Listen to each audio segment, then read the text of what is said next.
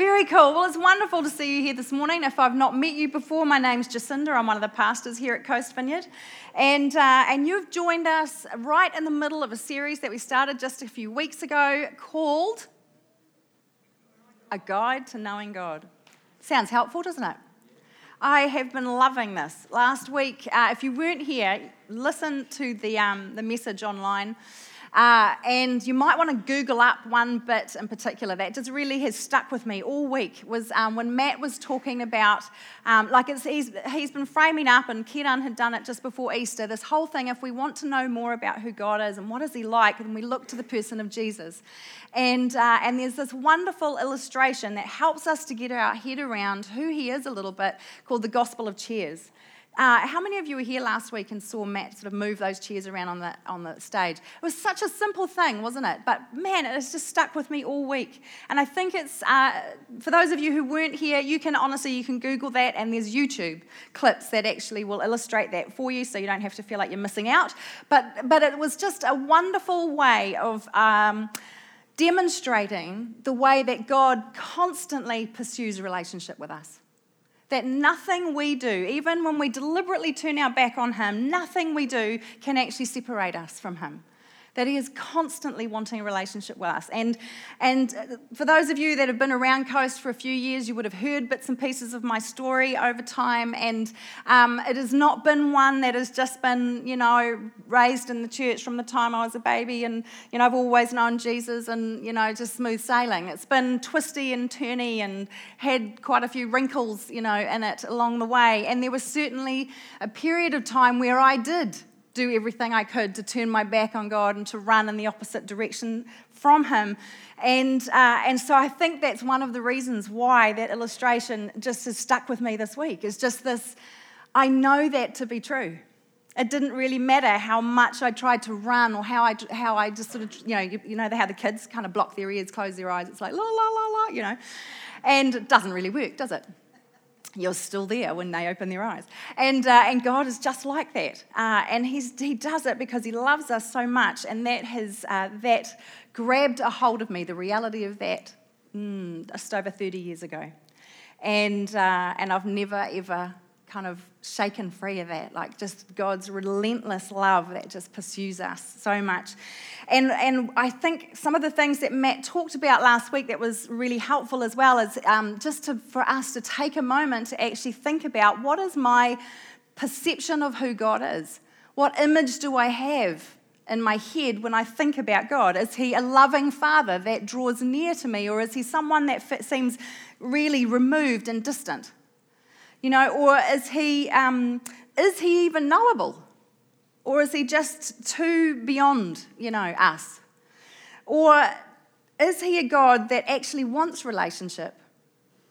Or does that push up against some of the things that we may think about him that would make us go, I don't want to know that guy. I think he's pretty scary. It seems like he's sort of hovering in the background with a big stick waiting for me to make a mistake. Some of those images of God that Matt addressed last week are really important for us to consider. So if you weren't here last week, I would really encourage you to listen to that message, because it's an opportunity for us to push back against some of the things that may get in the way of us being able to know him and to build relationship with him.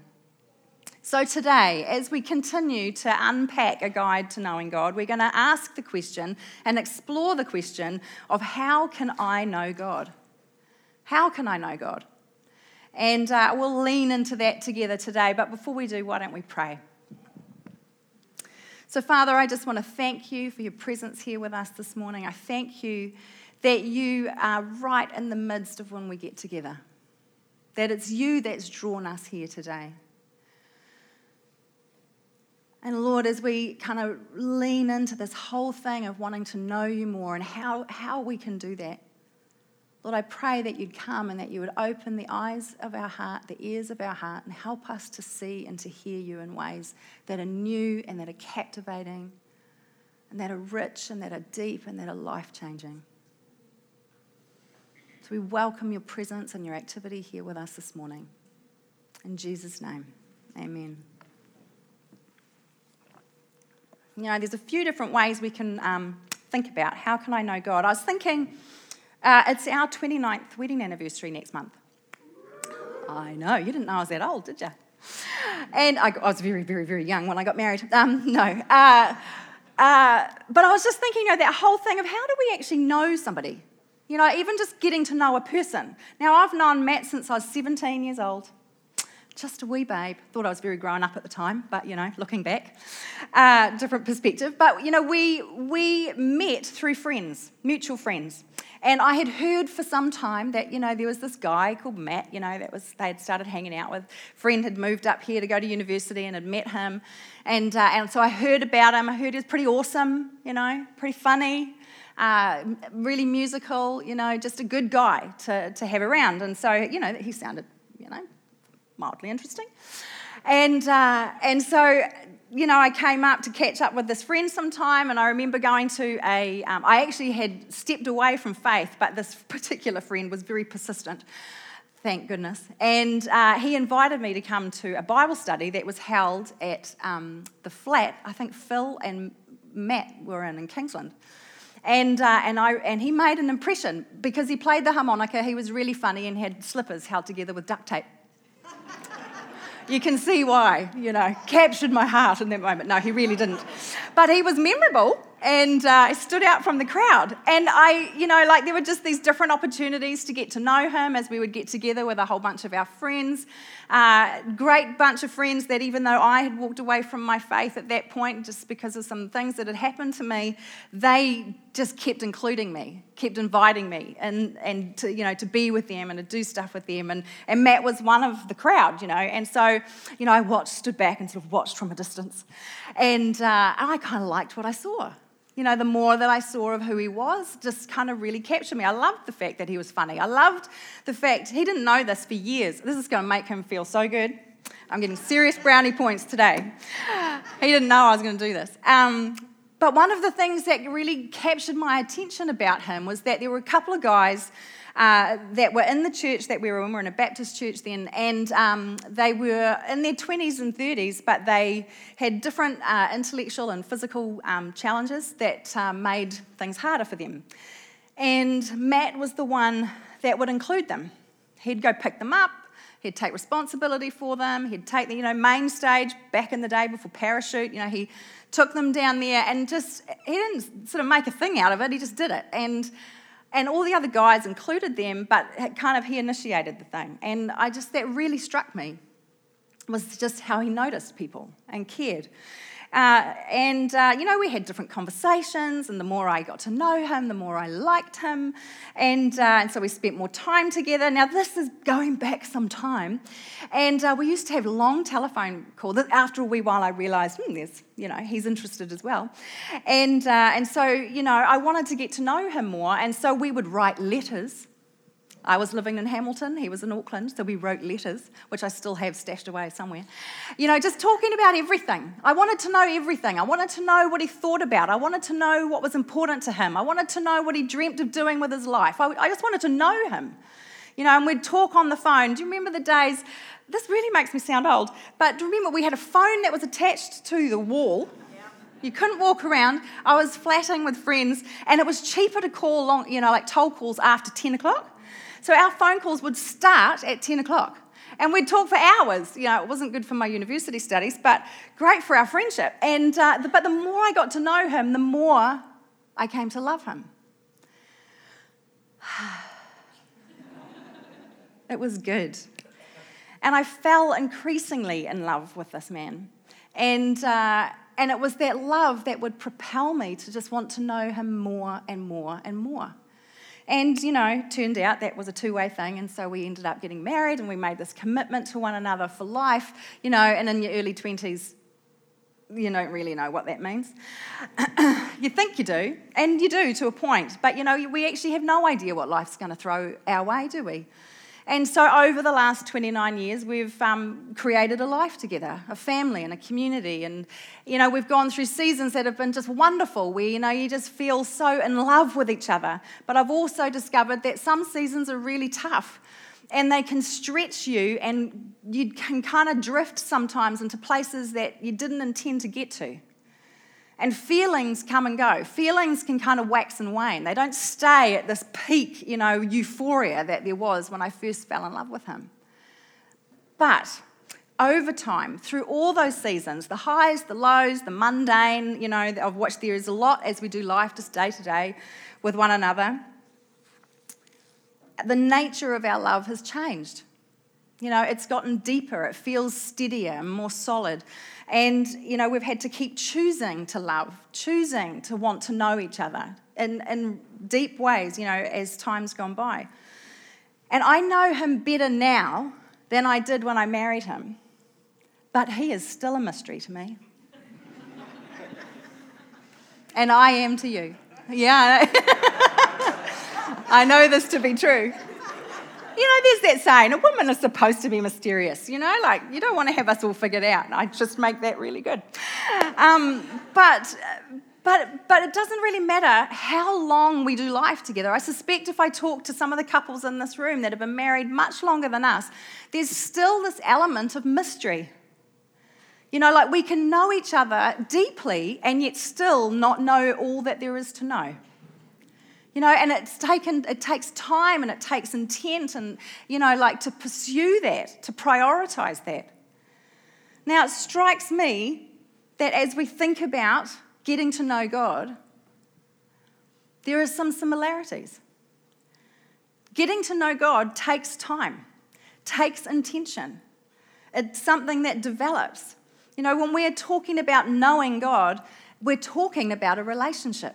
It's not just a whole lot of stuff to know in your head, like ideas. It's actually about a lived, experiential relationship with a living and loving God.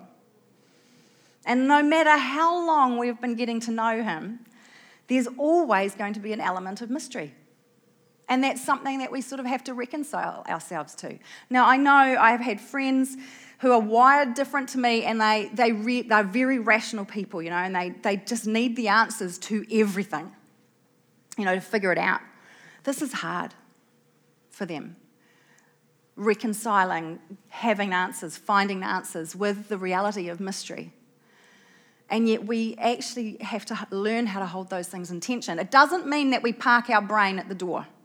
Okay, that we actually are going to have doubts. We are going to have big questions that we're going to have to work through in the course of our lives. And that's a good thing. But we may not get it all figured out. We may not know him fully by the time we're done here. But learning how to hold that thing of mystery, and if we think about our relationships with each other, we sort of are okay with that. It's like, yes, I know you really well, but I don't really get that. I don't really understand that. And yet we seem to be able to hold those. When we talk about our relationship and getting to know God, sometimes that's hard for us to sort of hold those things in tension, and yet it's a necessary thing for us. Let's just read this question in 3 different ways, and moving the emphasis, okay? So first of all, how can I know God?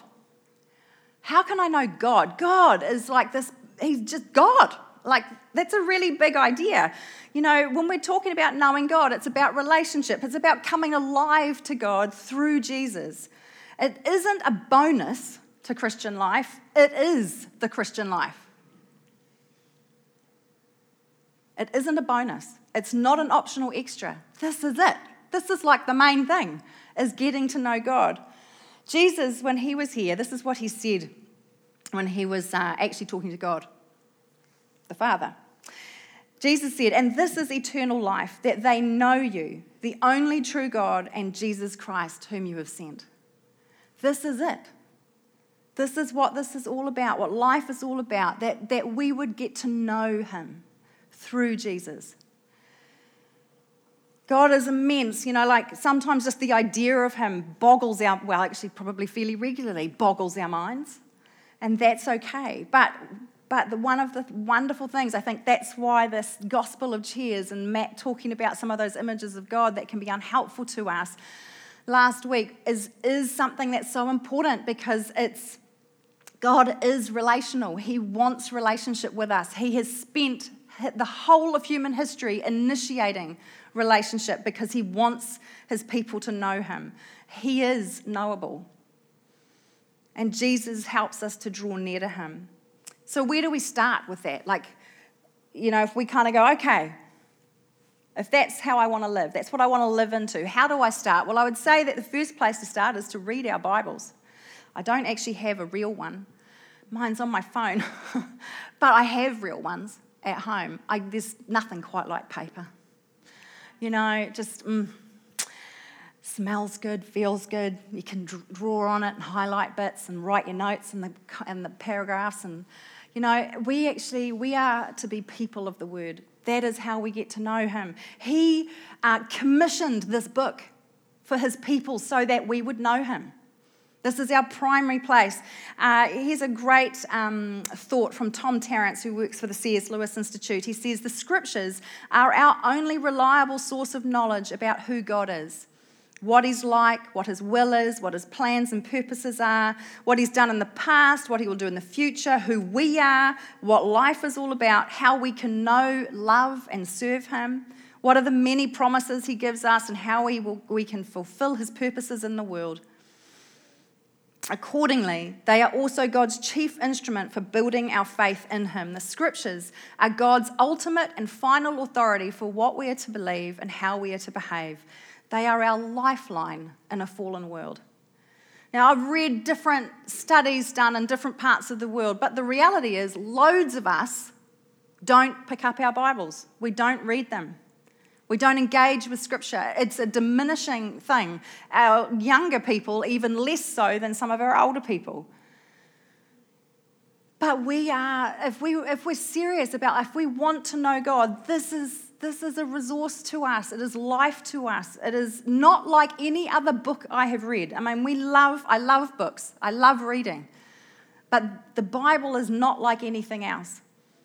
Sometimes there are times when you're reading it, and there's other times where it is reading you, where it comes alive as you read it. God has this way of bringing life to us through the Word, and I'd encourage all of us to pursue that.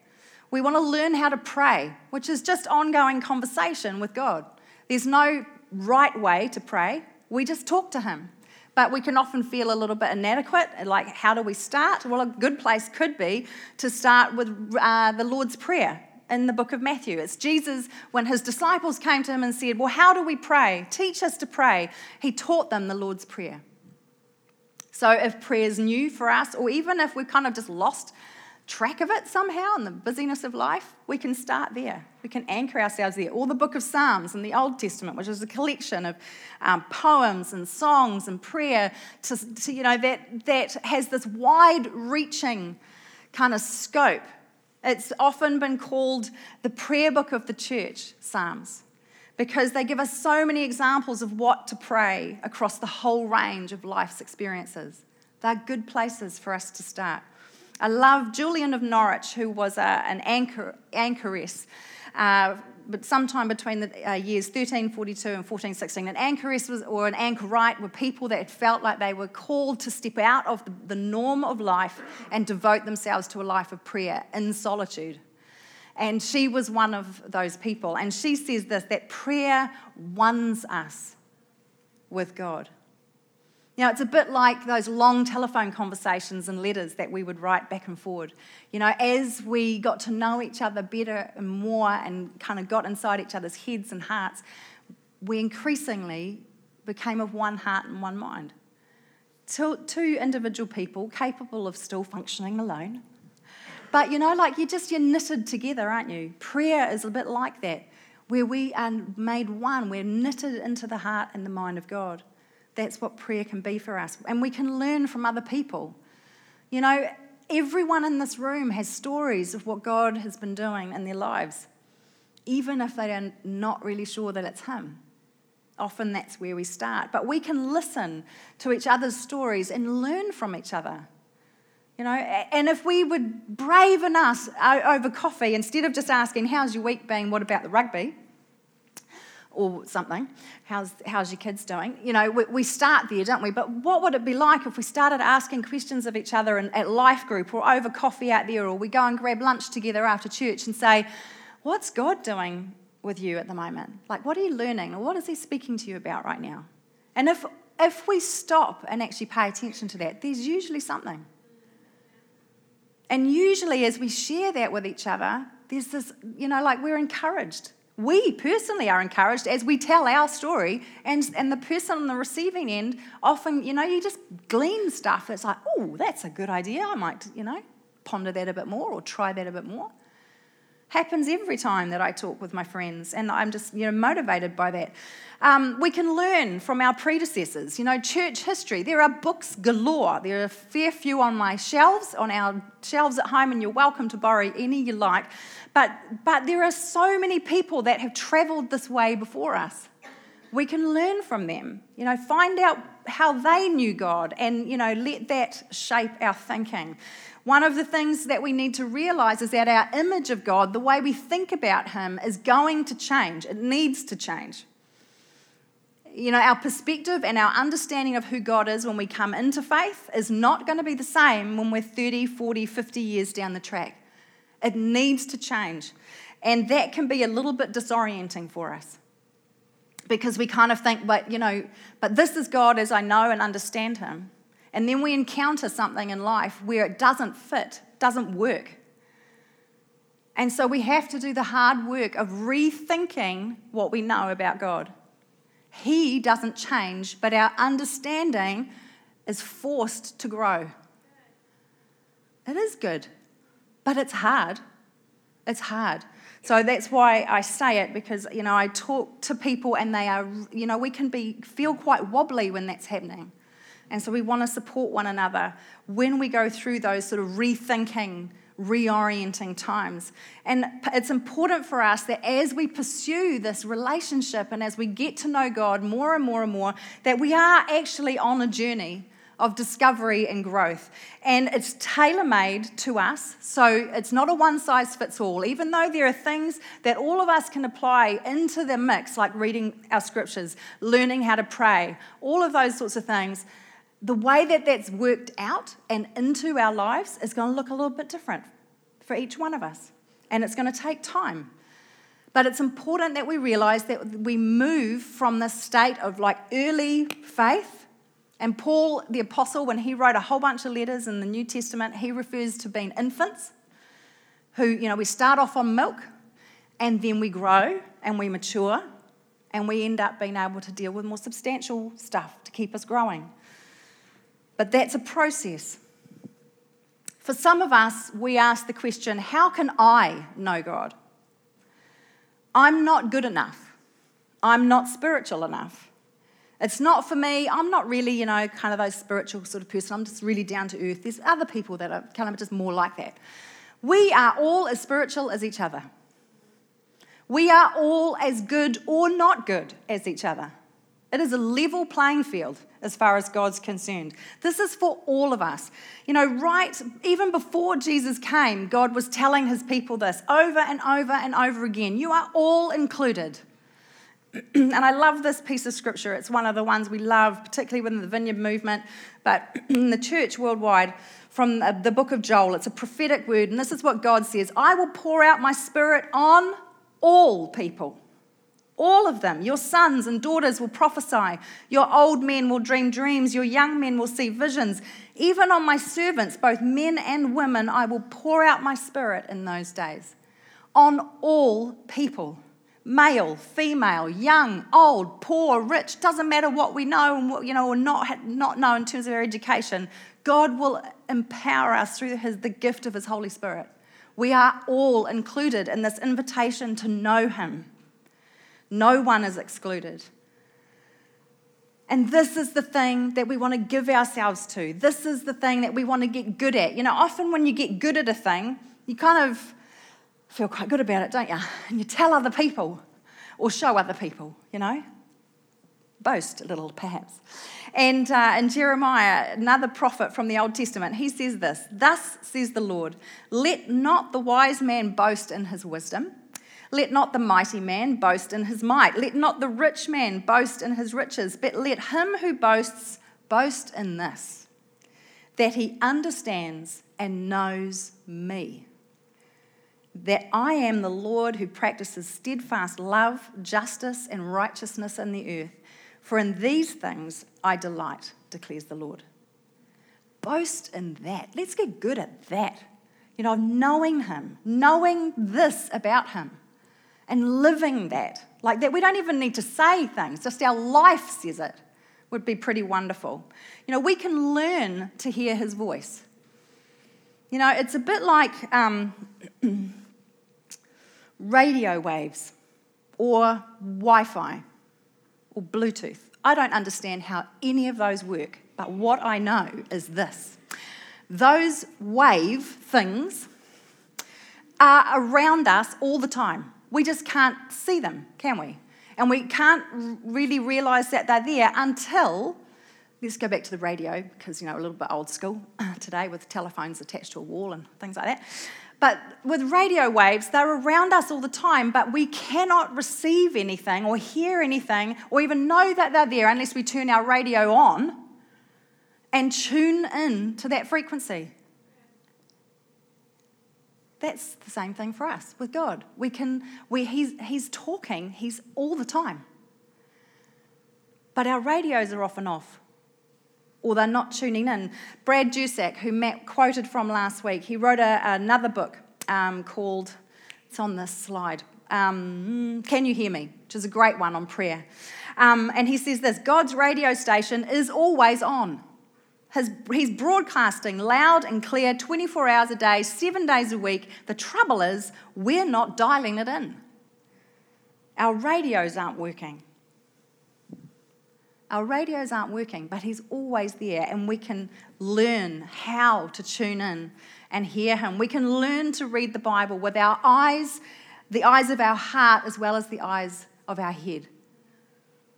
We want to read, there's multiple ways of engaging with Scripture, and I've met and talked to people who have spent years and years, theological colleges, getting degree after degree, studying to get information about God.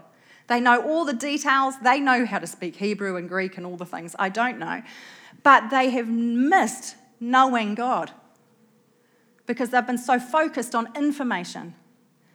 When we allow God to actually speak to us through the word, to speak to the ears of our heart, then we are formed, not just informed.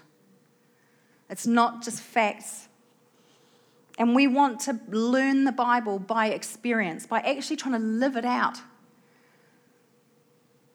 That we practice the word of God, we don't just read it. And that we learn how to just be with him. That's such a weird concept. I go to spiritual direction every month. I've been going for about 5 or 6 years. And I was talking to my spiritual director about this just recently. I'm like, I'm still trying to wrap my head around what does it mean to just be with him? Not to do, not to, do all the stuff, but actually just to learn how to just be with him. What does that mean? How do I live that? I've been doing this a little while. I'm still trying to figure this one out. Like just layers of that, deeper places to go. Brother Lawrence, who was a monk that lived a long time ago, he said this: when the soul is with God, it doesn't matter if you are a dishwasher or a president. The soul thrives not through our accomplishments, but through simply being with God. And as I read about people like Brother Lawrence and see and hear who he became, I want to be like that. So I want to learn how to do this. We can learn to find him in all of the different seasons of life. Look, some of our seasons, if we're going to do a lifetime of faith with God, some of the seasons are going to be joyous and wonderful and just overflowing with just awesomeness. But when I was falling in love with Matt, it's just like, woohoo, life is good, However, there are seasons in life. Ecclesiastes 3 in the Old Testament says there is a time and season for everything under the sun. That means there are times that are hard. And in our relationship with God, there are times when he feels as near as my breath. And there have been times when it feels like he is so far away or he's absent. And there are multiple different reasons why that can happen, which I won't unpack today, but I can recommend some great books. If you're feeling like you're stuck in a place like that now, I can recommend some resources for you for that to help you to figure that out and what do you do. But here's what I've learnt. is regardless of whether I feel like I'm really close and kind of on the mountaintops with God, or if I feel like I'm in a valley and I'm not sure if he's still there, what I do know is this: what we learned to do in the light of God's love, we also do in the dark of God's absence. I can't just trust my feelings in my relationship with Matt. I know that feelings are not reliable enough to live totally from those. The same applies for my relationship with God. I cannot just rely on my feelings. Does he feel near? Does he feel far away? God doesn't change. He is constant. He is with us. But our relationship is dynamic. And so, we're just going to move through some different seasons with him. But we cannot just trust our feelings on that one. But honestly, if you are in a place like that, please come chat. And I'd love to help share some of the load with you, so you don't feel so alone. So we're on a journey with this. How can I know God? It's a process. It's a journey, and there's a whole lot of research that has been done into the stages of faith, the things that we tend to move through, and we are being formed over the course of our lives. Here's an important question: who or what are we being formed by? And who are we being formed into?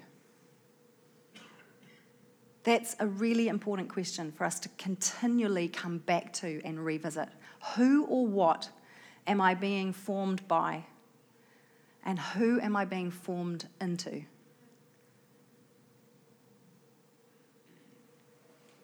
How can I know God? The last part. How? Well, there's no one way.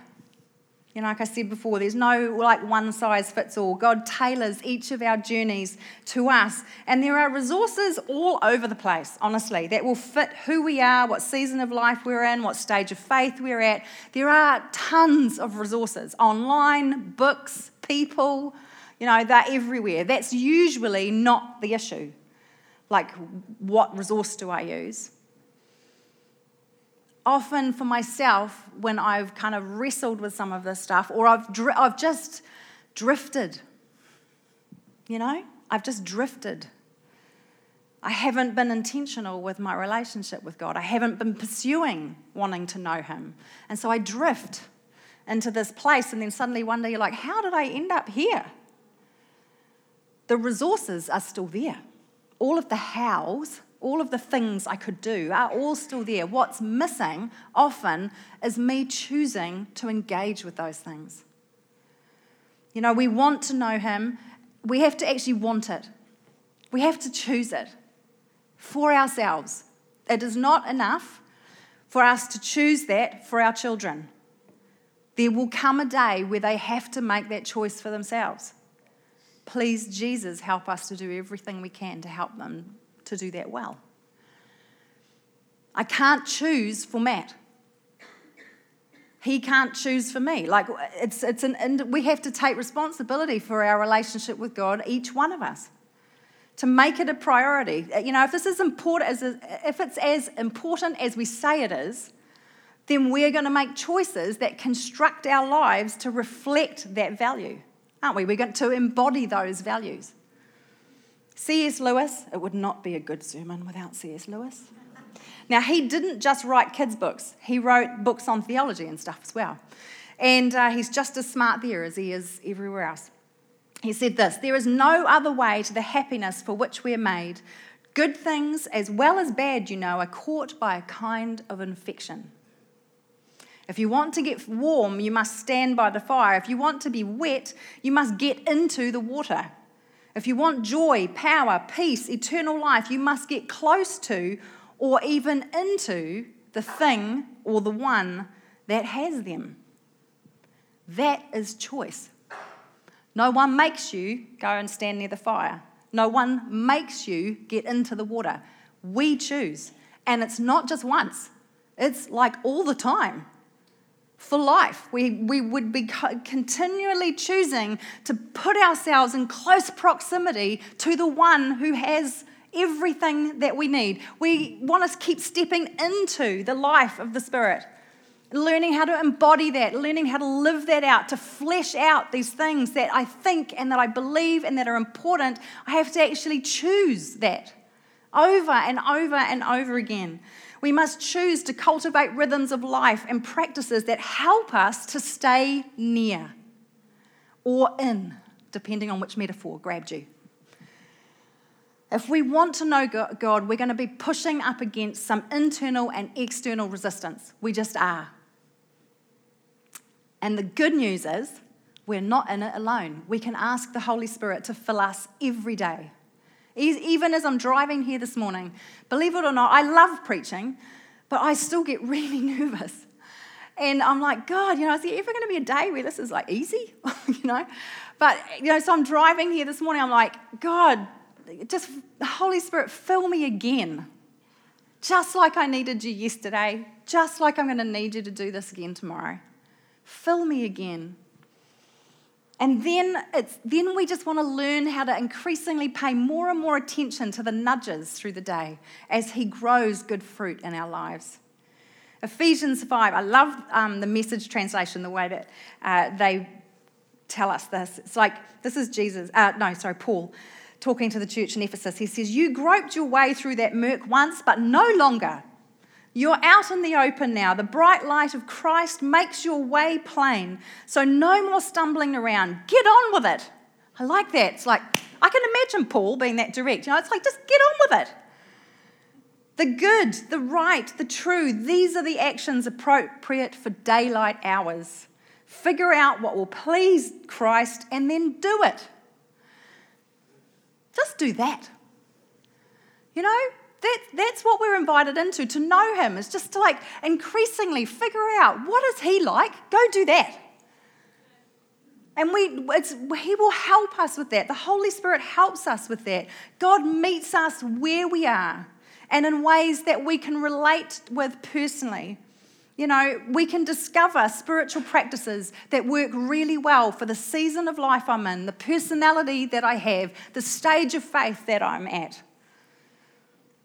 There's tons of resources that can help us with that. Here's a few that you might want to explore. If any of this has kind of grabbed your attention, these might be good.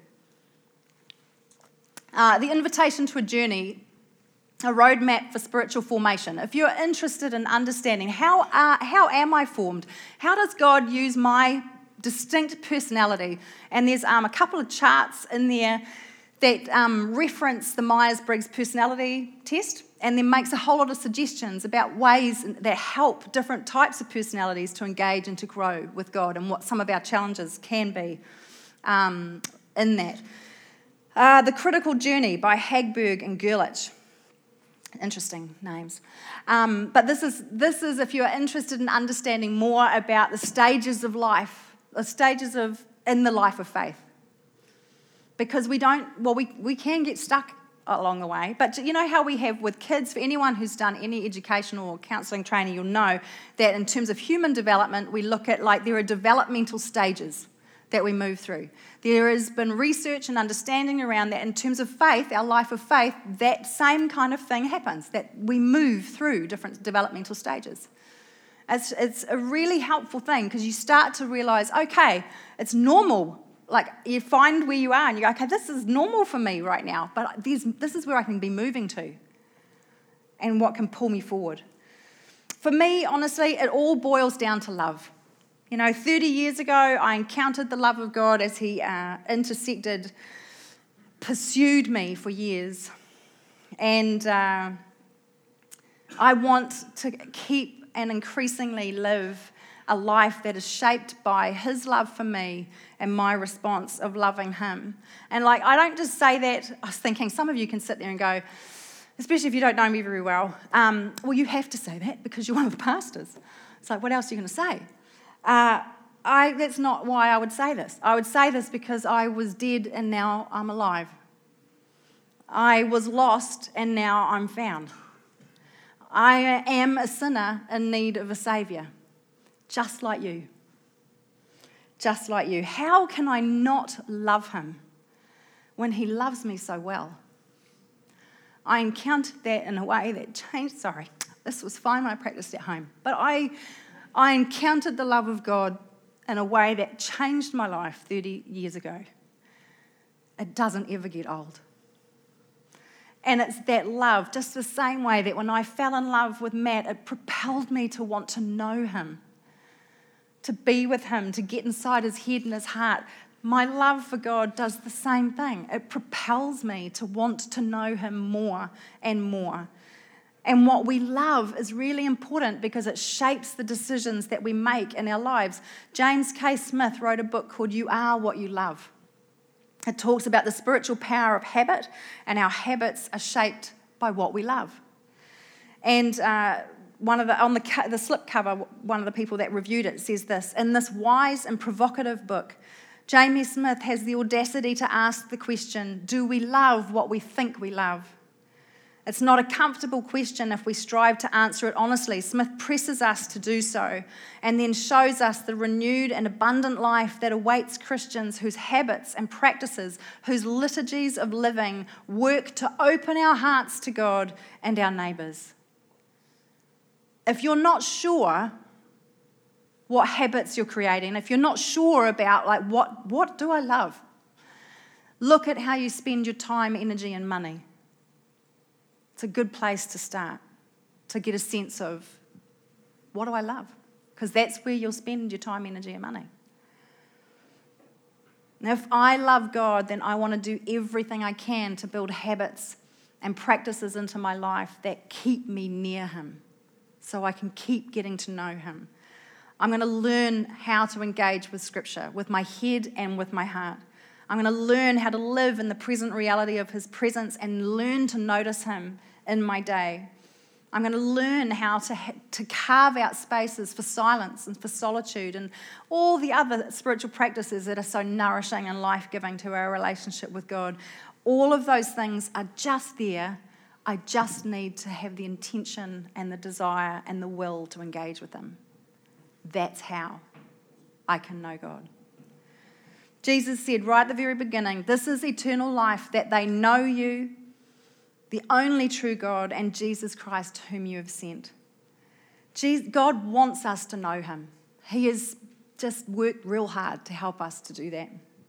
He makes ways for us to do that. His invitation to relationship is for all of us. There are no exclusions. If you're here this morning, God invited you here this morning because he wants you to know this for yourself.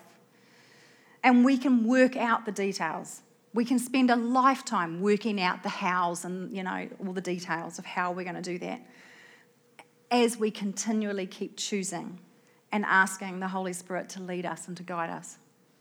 It sounds like a pretty good way to keep getting to know God. This morning I woke up super early. Gotta love mosquitoes, don't you? And then the dog decided to start barking because there was a motorbike driving past. And I lay there and I just was like, I'm not going back to sleep. I might as well just go for a walk. The sun was just coming up. I went for a walk and I felt like God... I was just talking to him about the message because it was a little bit long and I'm a bit wordy.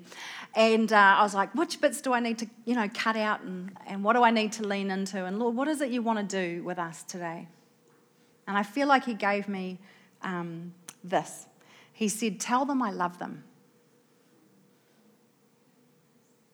Just tell them I love them. Can I invite you to stand?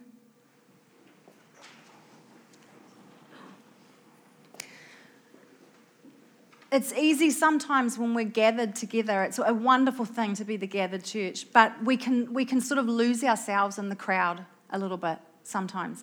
And I felt like part of God saying that he loves each one of us is that he said it's personal. I call my people by name. If I could, I would come and stand in front of each one of you and I would hold you and I would look you in the eye and I would say, I'll just choose Dean because he's right in front of me, but I would say, Dean, God told me to tell you that he loves you. Louis, God loves you. I feel like God wants to stand in front of each one of us this morning, look us in the eyes and say, I love you. Really, you. I love you. It's personal. I call you by name. If, as you hear that, there's this something in you that goes, or your heart starts racing a little bit more, or you feel hot all of a sudden, or cold, that the Holy Spirit's here. This isn't just me, I don't think, making up a thing.